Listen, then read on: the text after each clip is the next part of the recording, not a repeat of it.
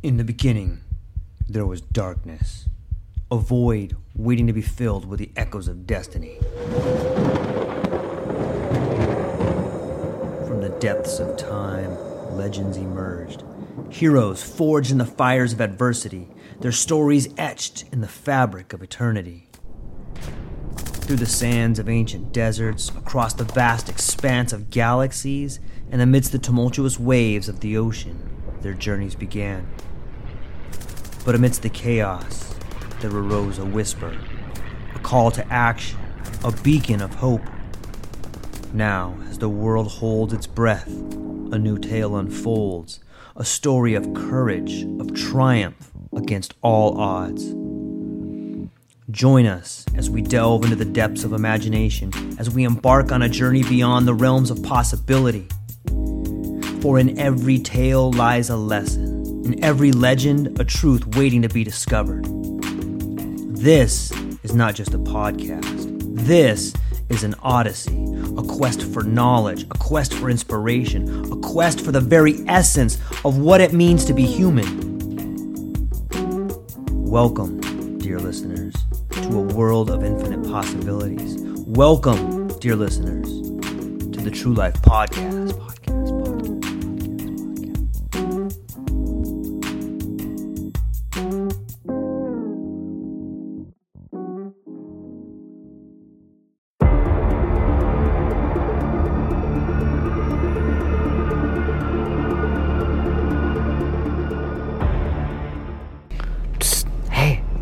Listening? You want to hear a secret? Okay, look around. Make sure no one's around you. You want to hear? I think you're amazing. Seriously, I think you're amazing. You're like a different version of me. You're super awesome. Hello, my friends, ladies and gentlemen. I hope you are having a beautiful day. You know that? I'm serious. I hope your day's going awesome. Yeah! I hope that you're able to look in the mirror, make some good eye contact, and kind of flirt with yourself a little bit. You ever do that? Look in the mirror and be like, hey, why are you so handsome? Maybe you look in the mirror and you're like, hey, sugar bear, you been working out? It's kind of fun. It's kind of fun. And you should try it. At the very least, it'll make you smile. At the very least, it'll make you smile. And I think if you can start off your day with a smile, you can start off in the right frame of mind. That's what I think. That being said, I want to start off today with a funny story I heard a while back. Look, man, I ain't falling for no banana in my tailpipe. This is a story about I knew this cat back in the day. I don't know. He was in college, so what was that? I'm 45. So what was that? I don't know, 23 years ago, something like that. Maybe 25 years ago. And he was living with his girlfriend. However, he didn't want his parents to know that him and his girlfriend were, they were lovers. And so one day, his mom came to visit for dinner, and she sat down for dinner with her son and his lovely roommate. And the mom was, just talking to them both. And the mom had obviously noticed, when you're in a relationship, people can tell you're together. For those of you that might be younger, your mom knows, all right? Just listen. Your mom knows. You can't fool your mom. You might think you can fool your mom, but you can't fool your mom, all right? Just for those knuckleheads out there, I know you're going to try, but I'm telling you, it's pointless. So, long story longer, they're sitting down to dinner, and the mom kind of notices their mannerisms a little bit, and the son notices her noticing them. And so the son says, Mom, I know what you're thinking. However, this lovely woman here is not, we are just friends. She's my roommate. When I gave you the tour of the house, I showed you both rooms, and she's a lovely girl. However, we are just friends. We are not in a romantic relationship. And the mom just says, oh, okay, well, no big deal. She's like, I was kind of curious. I was going to ask, but thanks for letting me know. And the mom leaves and goes home. And about a week later, my friend's lovely lover says to him, she says, Brian, I can't find the silver plate that we had. Remember, we had 3 silver plates when your mom came for dinner. And I can't find that other silver plate. And I haven't seen it since your mom left. Do you think maybe she put it somewhere, or maybe she moved it? And then Brian goes, I don't think my mom took it. And his lovely girlfriend goes, well, I don't think she took it. However, I just haven't seen it. And so Brian goes, you know what, let me email her. And so he shoots her an email, and it says, Mom, hope you're doing well. Just wanted to ask, I'm not saying, I'm missing this silver plate. Remember when you came over for dinner and we had a nice dinner, and, you know, I'm missing one of the silver plates. I'm not saying you took the plate, or I'm not saying you didn't take the plate. But the fact remains, I haven't seen the plate since you were here for dinner. I love you, your son, Brian. So about a day goes by, and he gets a message back from his mom. And it says, Dear Brian, I'm not saying that you do sleep with your roommate, and I'm not saying that you don't sleep with your roommate. But the fact remains that if she was sleeping in her own bed, she would have found the silver plate by now under her pillow. That's hilarious, right?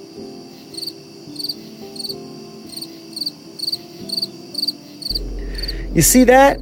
You try to mess with mom? You try to mess with your mom, she'll get you. You think you know, but moms know best. To my mom, I love you. If you're a mom listening to this, then you are an amazing woman. When I think about all the women I know that are moms, I'm so thankful. I know some beautiful women, and I know some beautiful women listening to this right now, and I want to tell you, you are an awesome mom. If I could be right there with you, I'd give you a big hug and tell you I love you and tell you thank you for being a good mom. It takes a good mom to raise a good man. You guys know that, right? Behind every good man, there's a good woman. We all got our name from a woman, and we all got our understanding of life from a woman. So men should understand that. Women, you should know that too. Be careful who you're raising. Be careful what kind of man you're raising. Because you are the first woman that a man ever falls in love with. You teach him. All right, so let's get back into some linguistic abilities here. I've been switching back and forth between strategy and language, and I really think that they're interconnected. For some of you, this is probably going to be just another review of words and things to think about. However, I want to try to do a different series on peculiar, I can't even say that. I would like to try and shed some light on the beautiful, peculiar pieces of language that most people do not even know about or use. That being said, let us begin with a little term known as anadiplosis. Anadiplosis. Fear leads to anger. Anger leads to hate. Hate leads to suffering. Yoda is known for wrong, his word order getting. But his most quoted line from Star Wars Episode 1, The Phantom Menace, uses a different figure entirely. Yoda announces that fear leads to anger. He then takes the last word of that sentence and repeats it as the first word of the next. Anger leads to hatred. He then takes the last word of that sentence and repeats it as the first word of the next. Hatred leads to suffering. This is a case of anadiplosis. It links him directly to a previous spiritual teacher. Anyone? You want to take a guess? St. Paul. We glory in tribulations, also knowing that tribulation worketh patience, and patience experience, and experience hope, and hope maketh man not ashamed. It is the anadiplosis, the repetition of the last word of one clause as the first word of the next, That gives both lines their power, whether they're written by a saint or uttered by a small green alien. You guys with me so far? See, it's these little literary devices that can really punctuate, that can really add influence to the words you're using. But more than the words you're using, they can add weight to the idea you're trying to get across to people. They can make you a better communicator. The content doesn't matter much. In fact, Anadoplosis doesn't care what you say and will give its gravitas to a diametrically opposed opinion. Yoda seems to think suffering a bad thing. But there's another semi-fictional American character called Jesse Jackson who observed that. Suffering breeds character. Character breeds faith. In the end, faith will not disappoint. And anyway, Yoda's lines look similar to those of Richard II, as set down by one William Shakespeare. The love of wicked men converts to fear, that fear to hate, and hate turns one or both to worthy danger and deserved death. So between Yoda, Jesse Jackson, and Shakespeare, we may have a change in philosophy. This isn't necessarily a bad thing. Malcolm X observed that. Once you change your philosophy, you change your thought pattern. Once you change your thought pattern, you change your attitude. Once you change your attitude, it changes your behavior pattern, and then you go on into some action. And action, in my experience, ends in tiredness and the need for a drink. Drink leads to drunkenness. Drunkenness leads to a hangover. Hangovers cause suffering. Suffering leads to ...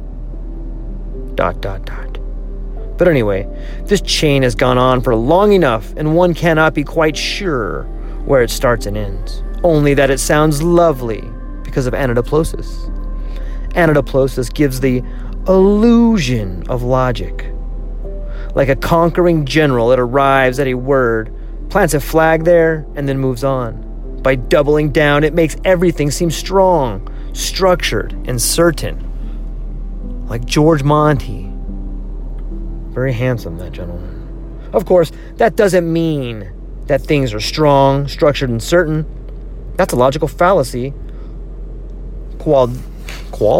That's a logical fallacy called the Quartino Terramorum, or fallacy of the four terms. That goes something like this. A ham sandwich is better than nothing. Nothing is better than eternal happiness.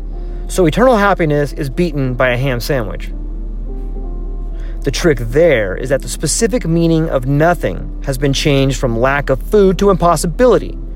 Yoda could have said that fear leads to running away, and running away leads to safety. If the line had simply been fear leads to anger, which leads to hate, which leads to suffering, it wouldn't have sounded half as good or half as convincing. But with the doubling of Anadoplosis, it feels like an inevitable progress. Of course, Anadoplosis doesn't have to be used for logic. It can simply add a harmony. In the same way that a repeated musical phrase binds two sections together. So Milton, mourning his dead friend in Lycidas, wrote, "For Lycidas is dead, dead ere his prime." And later, "But oh, the heavy change now thou art gone, and never must return." Anadoplosis gives the glue and connection to the Lennon and McCarthy song, "Here, There, and Everywhere." To lead a better life, I need my love to be here, making each day of the year. Changing my life with the wave of her hand, nobody can deny that there's something there. There, running my hands through her hair, both of us thinking how good it can be. Someone is speaking, but she doesn't know he's there. There's simply a satisfaction, half logical and half beautiful, and seeing the same word ending one phrase and coming back to life at the start of the next. It is progression. Progression is a story. A story leads to a climax, just as here leads there and there leads everywhere. It kind of sounds like the Cat in the Hat a little bit, doesn't it? As the Emperor Commodus didn't actually put it when chatting to the utterly fictional Maximus Decimus Meridius Russellus Crowus in the film Gladiator, the general who became a slave, the slave who became a gladiator, the gladiator who defied an emperor. Striking story. And it is, but only when Anatoplosis is on hand. The general who became a slave, who became a gladiator, who defied an emperor, would sound like a rather incoherent nursery rhyme. But perhaps the greatest Anatoplosis is not biblical or Shakespearean. It's simply a description of a dismal dinner, and nobody knows who wrote it. If the soup had been as warm as the wine, and the wine as old as the fish, and the fish as young as the maid, and the maid as willing as the hostess, it would have been a very good meal. Which is an example of a periodic sentence. Periodic sentence. Should we get into that right now? What do you guys think? All right, let's do it. The little dot at the end of a sentence is either called a full stop, or, if you are of the American persuasion, which I am, thank you very much. What are your favorite kinds of woods? It depends on my mood. Sometimes I like just a simple wood like pine, a burnished pine.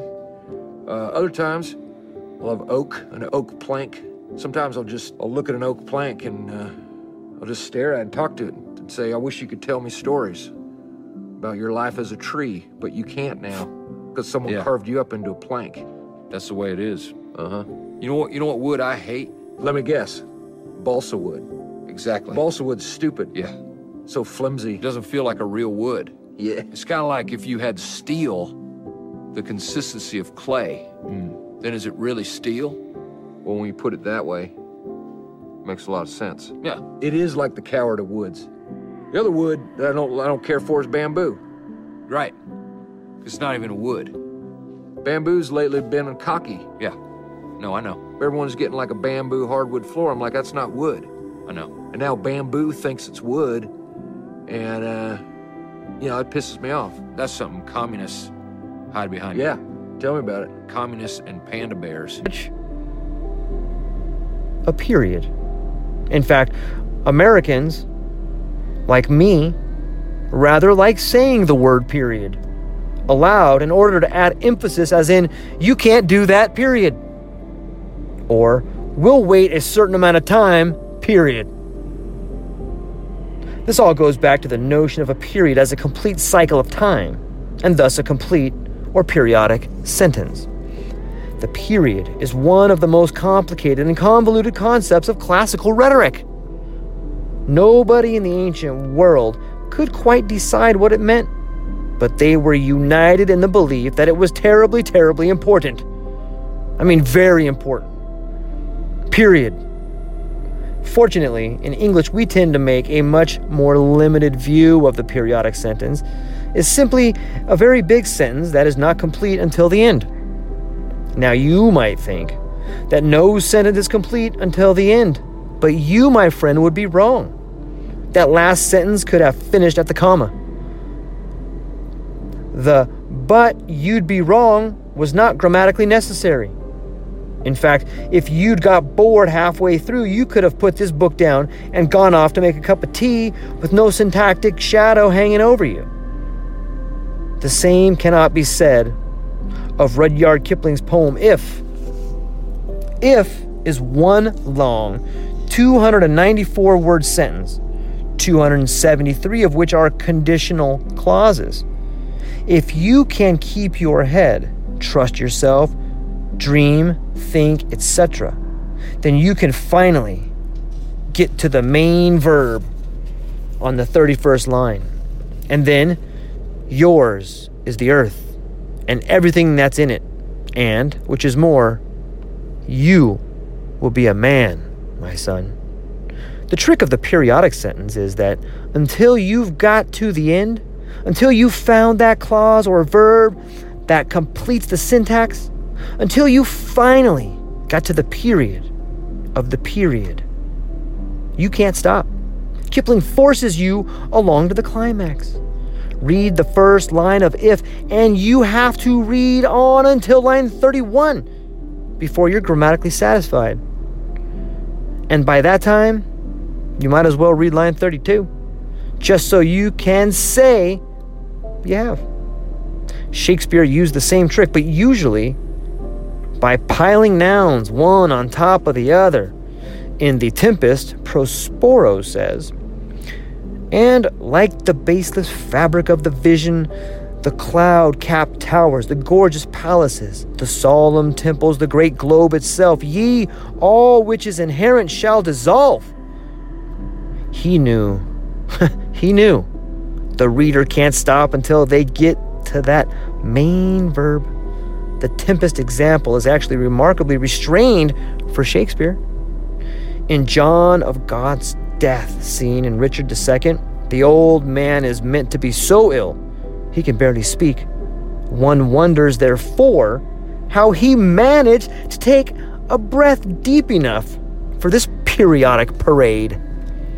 The royal throne of kings, this sceptered isle, this earth of majesty, this seat of Mars, this other Eden demi-paradise, this fortress built by nature for herself against infection and the hand of war, this happy breed of men, this little world, this precious stone set in the silver sea, which serves it in the office of a wall, or as a moat defensive to a house against the envy of less happier lands, this blessed plot, this earth, this realm, this England, this nurse, this teeming womb of royal kings, feared by their breed and famous by their birth, renowned for their deeds as far from home for Christian service and true chivalry, as is the sepulchre in stubborn Jewry of the words, ransom, blessed Mary's Son, this land of such dear souls, this dear, dear land,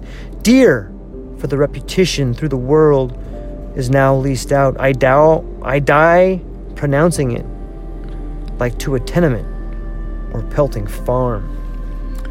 The substance of that sentence is England is now leased out.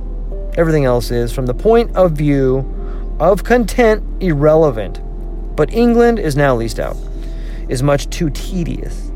The Shakespeare knew that content was not nearly as important as form. Think about that. Content is not as important as form. If you want to know what actually happened to Richard II, read a history book. Shakespeare is in it for the periods. So long as you remember not to blurt out your main verb too early, so long as you begin clause after clause with when or if or thought or while or so long as you have very large lungs that you can keep you going through 14 opposite clauses for England, despite the fact that you're on your deathbed, so long as you don't mind being a tad artificial, periodic sentences are a doodle. In the song, Every Breath You Take, even in the midst of a jealous rage, Sting still maintained the self-control to save his main verb for the end of every verse.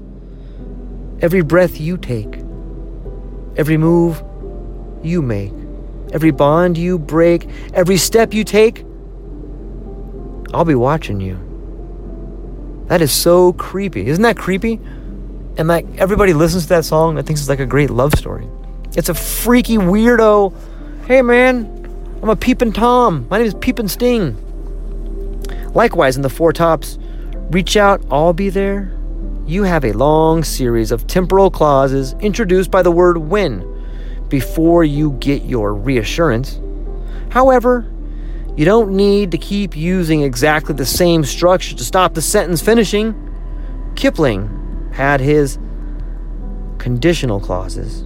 Shakespeare and Sting, they're nouns, but Milton managed to hold off the first verb of Paradise Lost by digging a huge grammatical hole and setting up camp in it like this: of man's first disobedience, and the fruit of that forbidden tree whose mortal taste brought death into the world, and all our woe with loss of Eden, till one greater man restore us the reign, the blissful seat. Sing heavenly muse, which is an example of what we will be getting on to tomorrow: hypotaxis. And for those of you wondering, this is from a phenomenal book. It's a set of books. This particular one is called The Elements of Eloquence: How to Turn the Perfect English Phrase. And it is by the author, Mark Forsyth. I will, of course, put a link in the show notes. That being said, my friends, I hope that you understand how much I love you, how much the world loves you. I hope you understand that love leads to happiness, and happiness leads to fulfillment, and fulfillment leads to a land called Honolulu. And Honolulu has lakes of chocolate milk. And the lakes of chocolate milk have giant marshmallows that you can lay on. And some of those giant marshmallows that you can lay on grow psychedelic mushrooms that you can eat. And psychedelic mushrooms that you can eat lead to love. You see what I did there? You see what I did there? I love you guys. Hope you have a great day. And we'll be back tomorrow with some linguistic structures to help you be a better communicator, help you explain yourself better, and to spread some love. Aloha. Aloha, everyone. Thanks for taking a moment to hang out with me in the True Life Podcast. I truly appreciate it. If you're taking some time to listen to this, whether it's your first podcast with me or you've been with me the whole way, I truly want to say thank you from the bottom of my heart. Additionally, I would like to try to inspire everyone. The world is a crazy place, and if you listen to your heart and you take some chances, I really think the world will unfold in front of you in ways you can't imagine. I've been doing the podcast for about 5 years. Last year, I decided to take the plunge. Well, circumstances dictated that I took the plunge, and I did. I've begun working on the podcast full-time for almost a year now, and it's been so rewarding to me that I just want to try and inspire other people. If you have a dream, if you have a vision, follow the voice in your heart. Listen to the song on the wind and embrace the challenge. I think you're strong enough, you're smart enough, and you're good enough to make your dreams come true, but you have to believe in them.